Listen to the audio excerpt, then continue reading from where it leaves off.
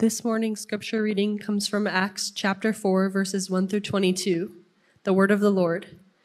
And as they were speaking to the people, the priests and the captain of the temple and the Sadducees came upon them, greatly annoyed because they were teaching the people and proclaiming in Jesus the resurrection from the dead.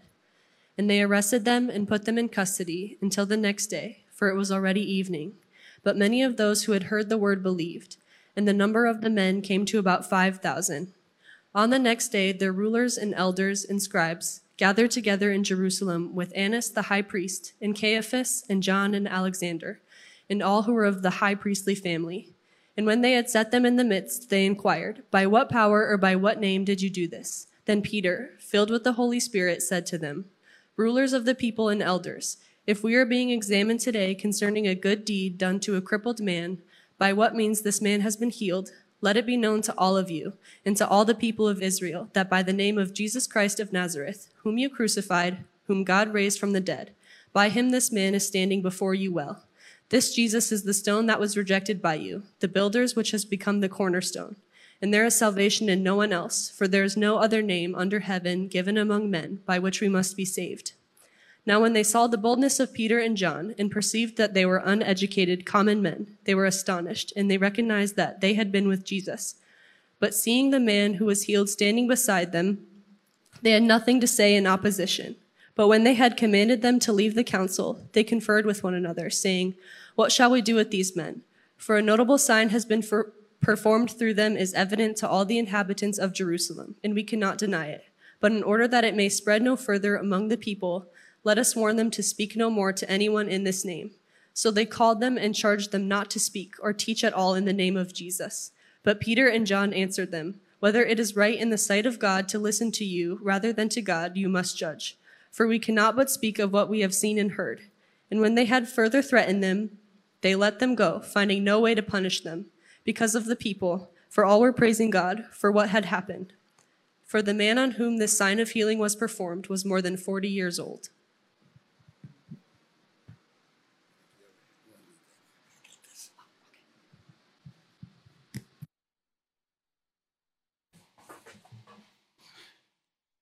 Well, in God's perfect timing, since this is the Sunday that we celebrate the persecuted church, what a great story to have to deal with, because we see the persecution in this story. And in our church, you hear us say often, the gospel changes everything. This is one of those stories where we see just that. And the wonderful Kylie Lee taught me the breadth of the scripture by telling me in a group setting what she describes as the gospel package. What God does for us, what God does in us, and what God does through us. So I'm not going to talk about that specifically, although you will see it, I hope, in this message. So ask yourself, where do I see what God is doing in Peter and John? Or for Peter and John? What do I see God doing in Peter and John? And what is God doing through Peter and John? And then reverse those questions or make them more personal. What has God done for me? What is God doing in me? And what does God seek to do through me? So with that, let's pray. Father, we are so grateful that we can study your word in comfort. We are not being persecuted and hounded. We do not fear for our lives or for our property being taken. Yeah, people may laugh at us and think we're stupid and behind the times, but that is small potatoes compared to what our brothers and sisters are experiencing around the world. But nonetheless, our struggles are real. And we ask you to teach us this morning, uplift us and strengthen us and edify us through the story of Peter and John before the council. In Jesus' name we pray, amen. So, in this story, we're going to see that Jesus' resurrection provokes spiritual transformation. And that spiritual transformation is evident in this incredible desire to share the good news about Jesus and to share that with both boldness and humility, even in the face of opposition. So this is one of those stories in the Bible where it's really important to understand the context in which it occurs, because the context just brings it to life. And it makes you see how something that happened over 1,000 years ago is relevant to us today. All right. So now Peter and John had gone to the temple for afternoon prayers. And at the temple, Peter and John came upon a lame man who had been lame from his birth.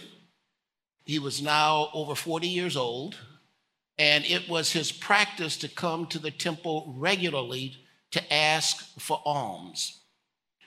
And at the temple, Peter and John looked at the man intently, and the man, seeing that they were looking at him, he returned the stare. And so Peter and John, and the man was expecting maybe gold or some money, and Peter and John said, look, gold and silver we don't have, but what we do have, we give to you freely. In the name of Jesus Christ, be healed. Stand up. And Peter lifted up the man, and he walked. And the man was just overcome, as you might imagine, with joy. I mean, he's sitting there, and I'm just guessing that when Peter reaches out his hand, the man is really confused, because Peter ought to know that he can't stand, and yet he feels something happening in his body and something happening in his spirit that he really can stand. And he stands up, and he's stable, and he starts jumping and leaping around. And this is so exciting, so unexpected, that people, the word just spreads like wildfire.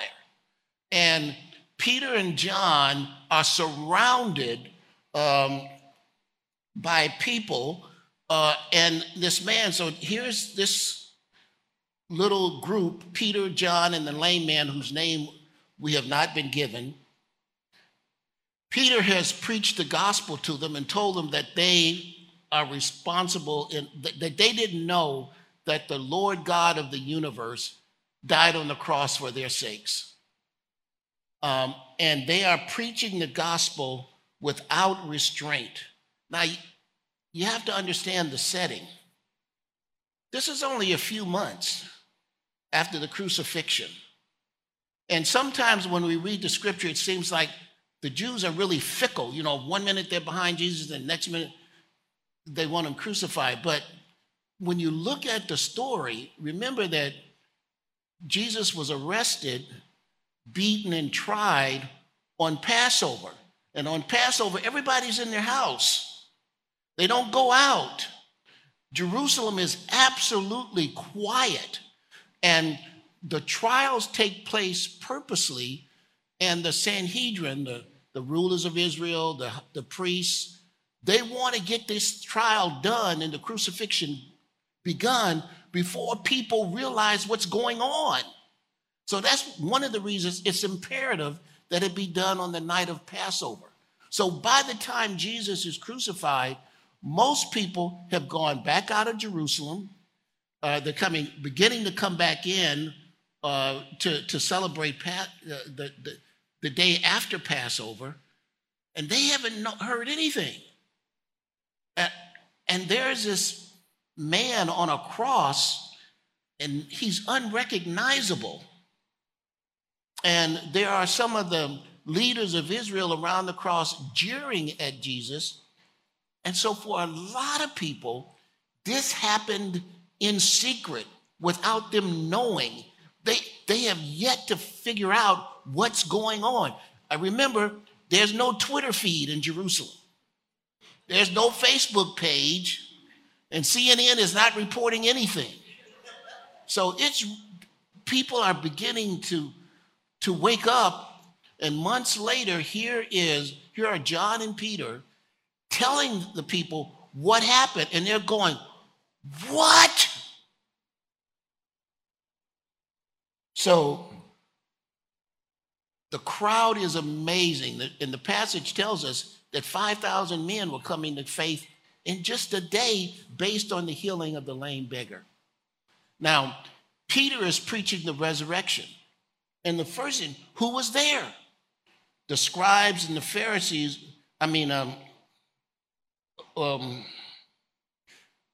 so let me not rush ahead of myself.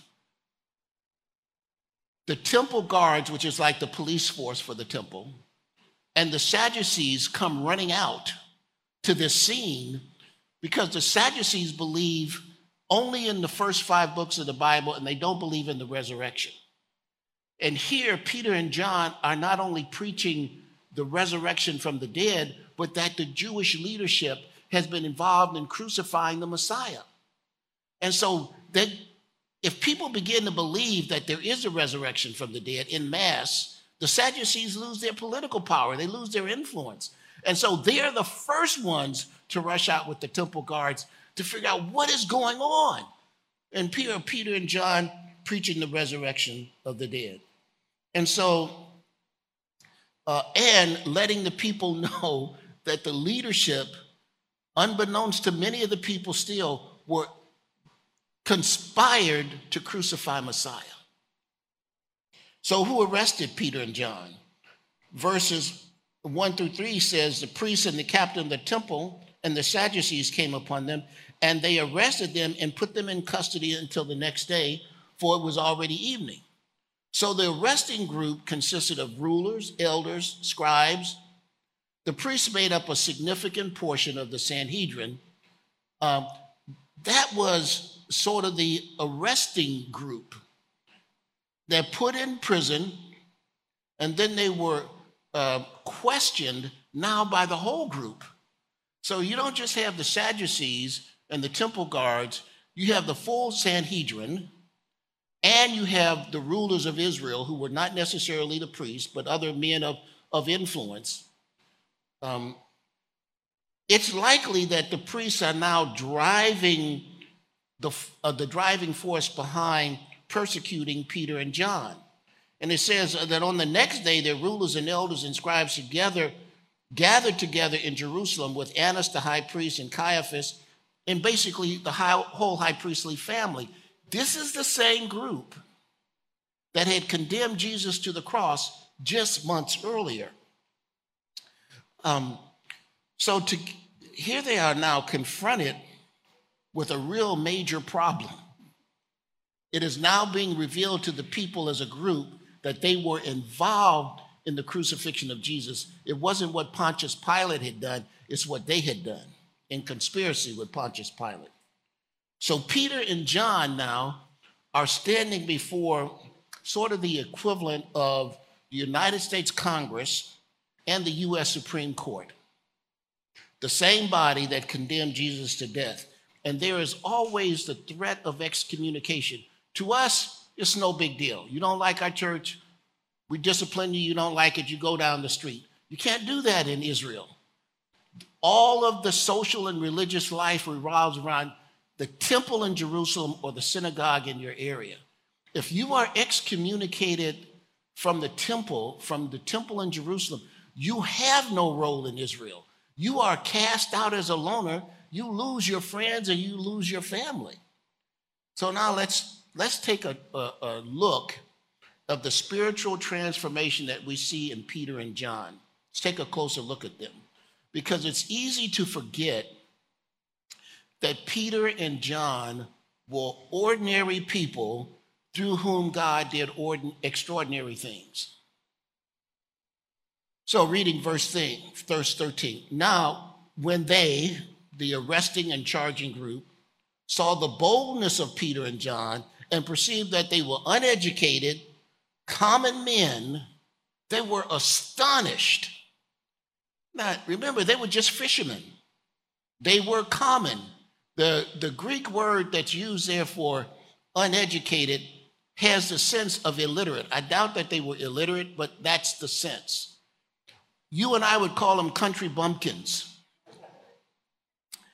not only that, not only were they common, uneducated men, untrained in scripture, they had not sat under the teaching of any recognized rabbi. But they were also two utter failures. Two utter failures who stood before this powerful, august body. Remember back at the time of Jesus' arrest, the scripture tells us in Mark 14 that they all left him and fled. They ran away. Peter, as Jesus prophesied, would deny him 3 times before the rooster crowed. There was one unidentified disciple among them who was so afraid and frightened so much, he actually ran out of his clothes, dropped them, and just ran into the night. That's what it was like. And after all this, the disciples and apostles had abandoned. I'm trying to get in the light. There, that's a little better. I know. Hold it.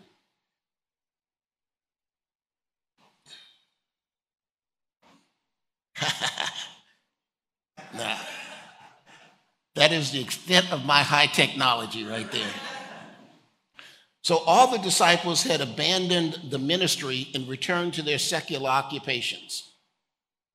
And yet here they are a few months after the resurrection, and Peter and John are boldly proclaiming Jesus before the supreme secular and religious authority in Israel. And the arresting people recognize that these men had been with Jesus. So what happened? 2 things. First, the resurrection. And second, Pentecost, the arrival of the Holy Spirit.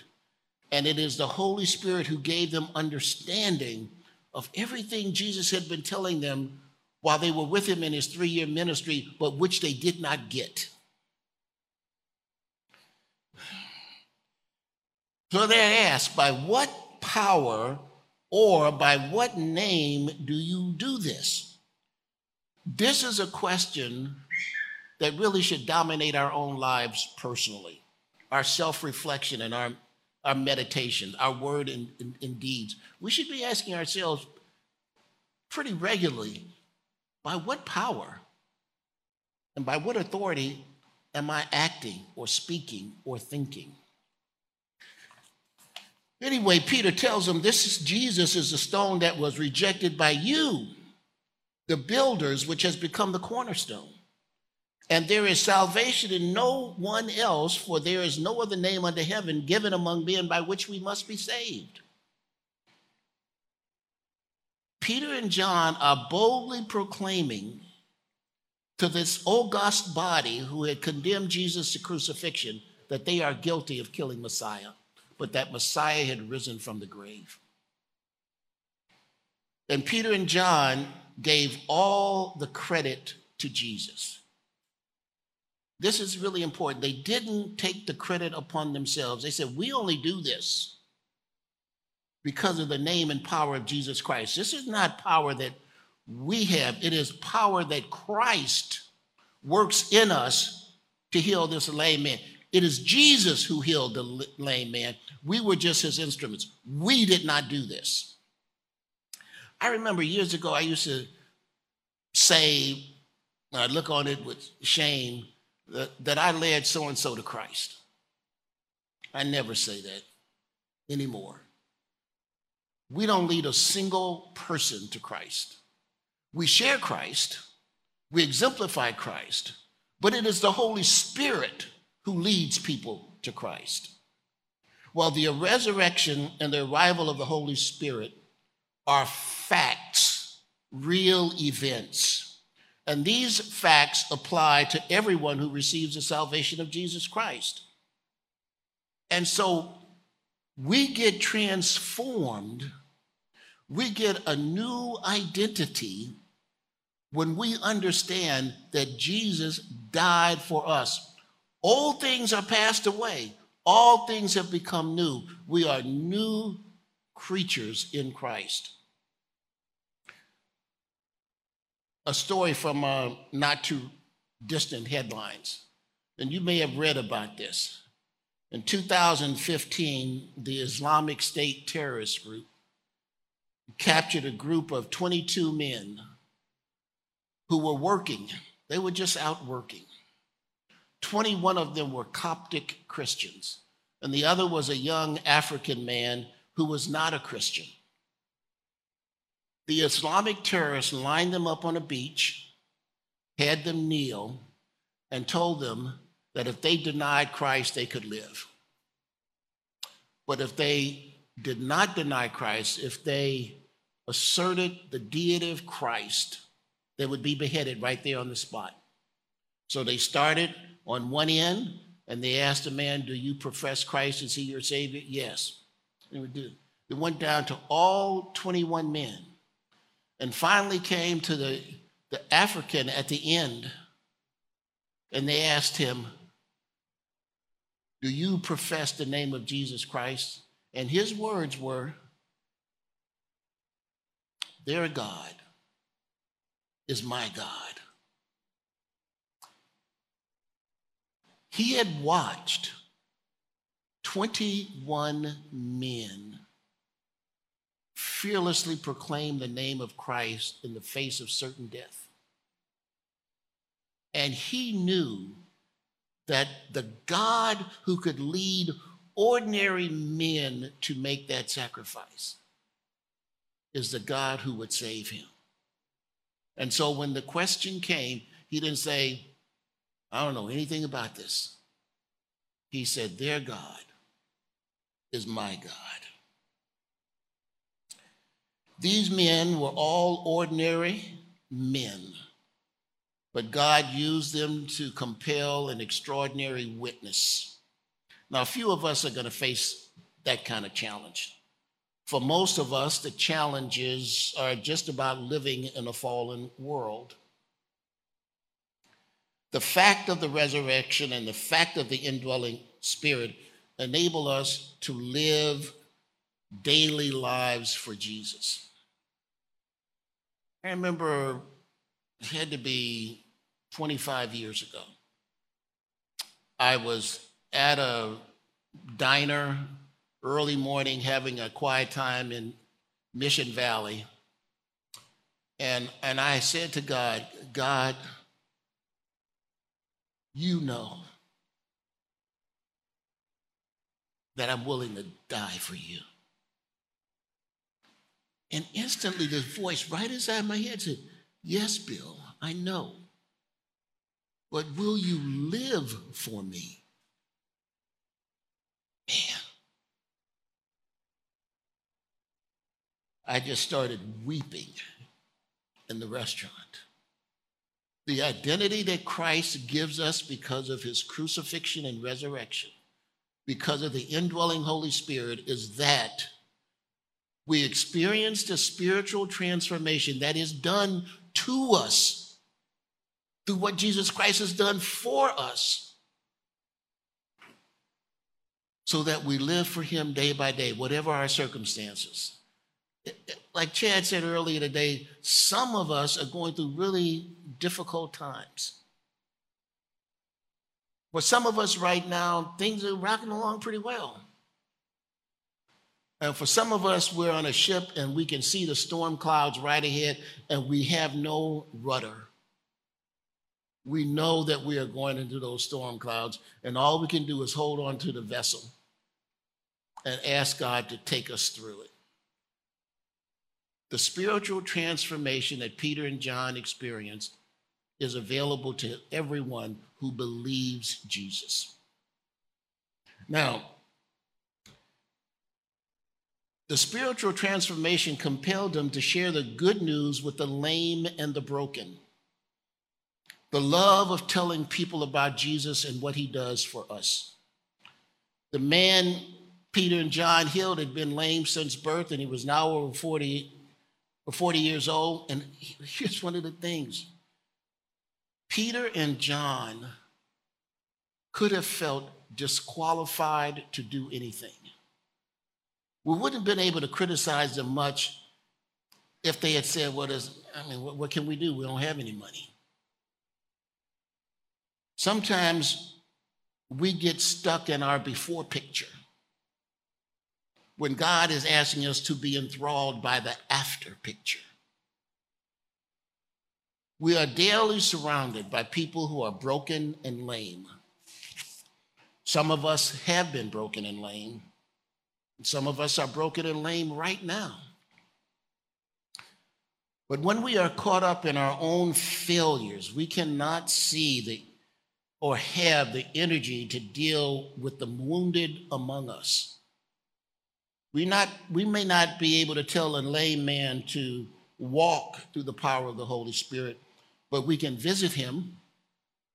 We can go grocery shopping with him or for him. We can drive him to and from his doctor's appointments. We can sit by his bedside and just cheer him up or her up as she goes through this particular problem. I remember when I was a trial lawyer, I was preparing to take the deposition of a psychiatrist, and he had relied on certain transcripts to form his opinion. And in reading through what he was relying on, I came across the story of a psychiatrist who was interviewed about people who are in sanatoriums, what is sometimes called insane asylums. And he was asked, well, what can you do to help people in this situation? And the psychiatrist said that most of them could get out if they could be forgiven. And maybe you are that person. You've done something in the past of which you are so ashamed that you cannot forgive yourself, and you believe the forgiveness of Jesus Christ is not available to you. That is a lie. Jesus Christ's salvation and forgiveness is available to every person who asks. Not to the clean, to the dirty. Not to the well, but to the broken.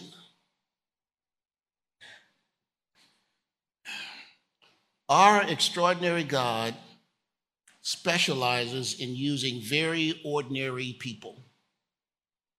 Let's look at some famous people from Scripture. We know this. We should know that this is true. Noah drank too much, but God used him. Abraham and Sarah were an old, washed-up couple, and Abraham had basically sold his wife into slavery twice. Joseph was an entitled teenager who went through God's classroom to learn humility. Moses was a stutterer and a murderer, a fugitive. Rahab was a prostitute. Esther, an adopted orphan.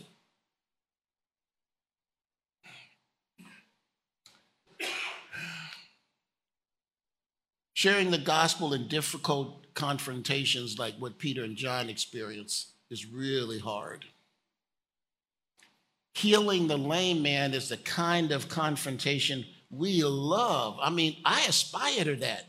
I would love to be able to walk out or go through a hospital ward and say, in the name of Jesus Christ, be healed. That would be, just think of what my Twitter feed would look like after a day like that. But sharing the gospel can also put us in difficult situations. Sharing with a friend, sharing at a family gathering. Now, the situation Peter and John were in was designed to intimidate them and shut them up. So here, let me read verse 21. Put them into custody until the next day.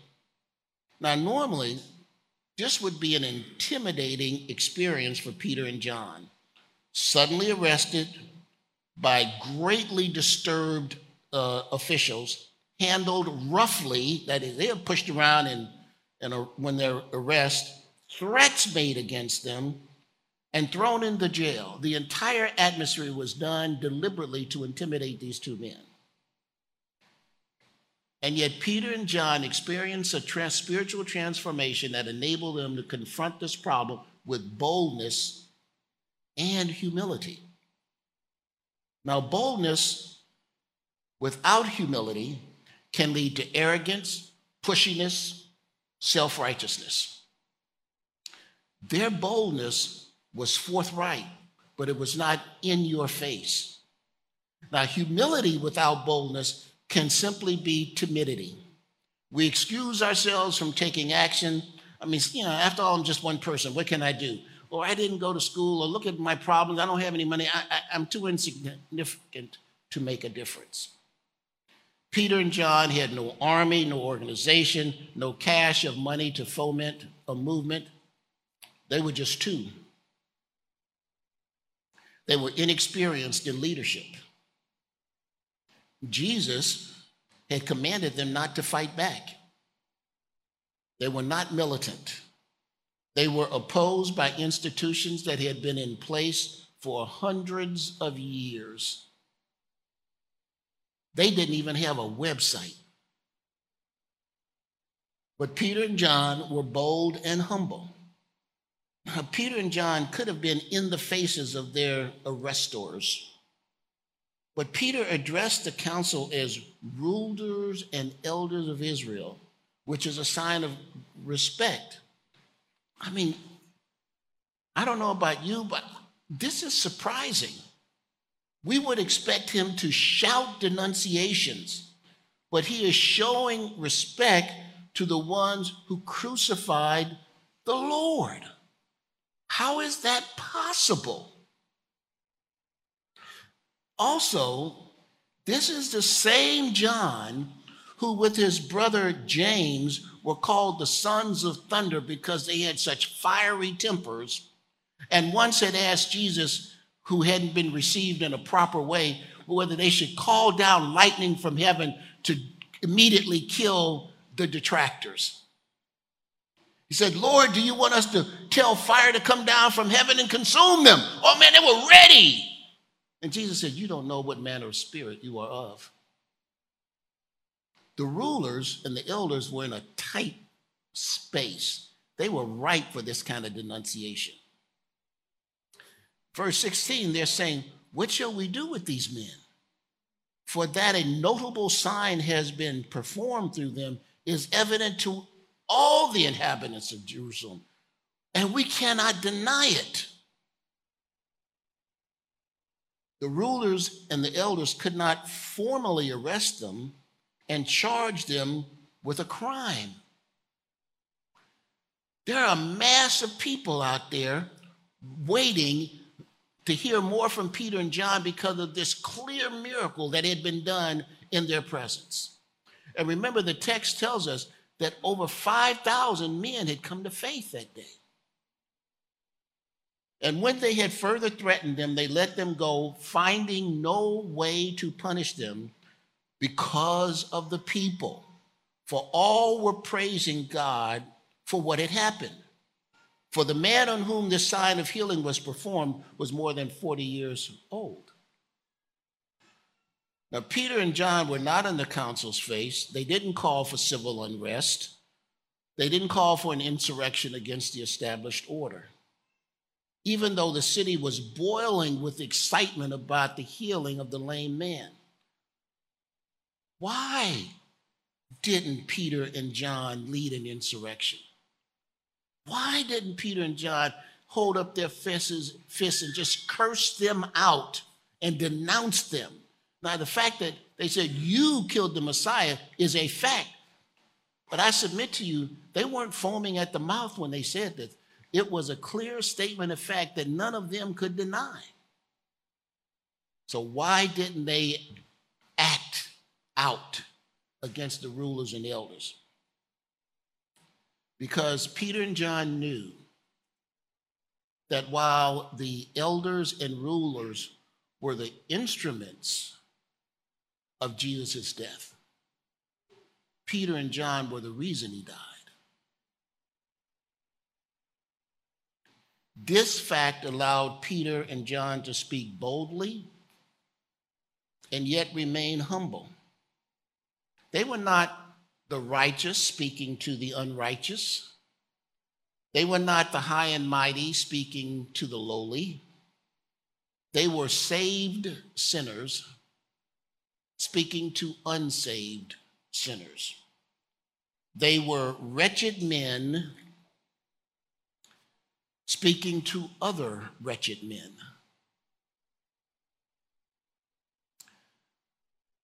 We live in what is popularly now called the cancel culture.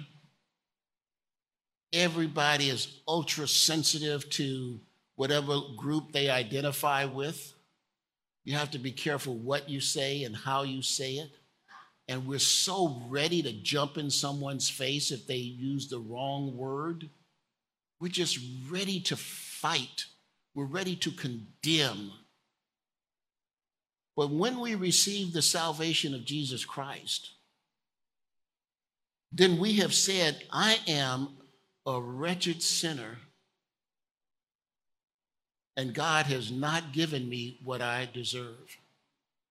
Rather, God has put onto Jesus what I deserve. I am utterly beholden to Jesus in every area of my life. There is no room for self-righteousness in my life. I remember being at a Bible study 20 years ago, and I was the young Turk.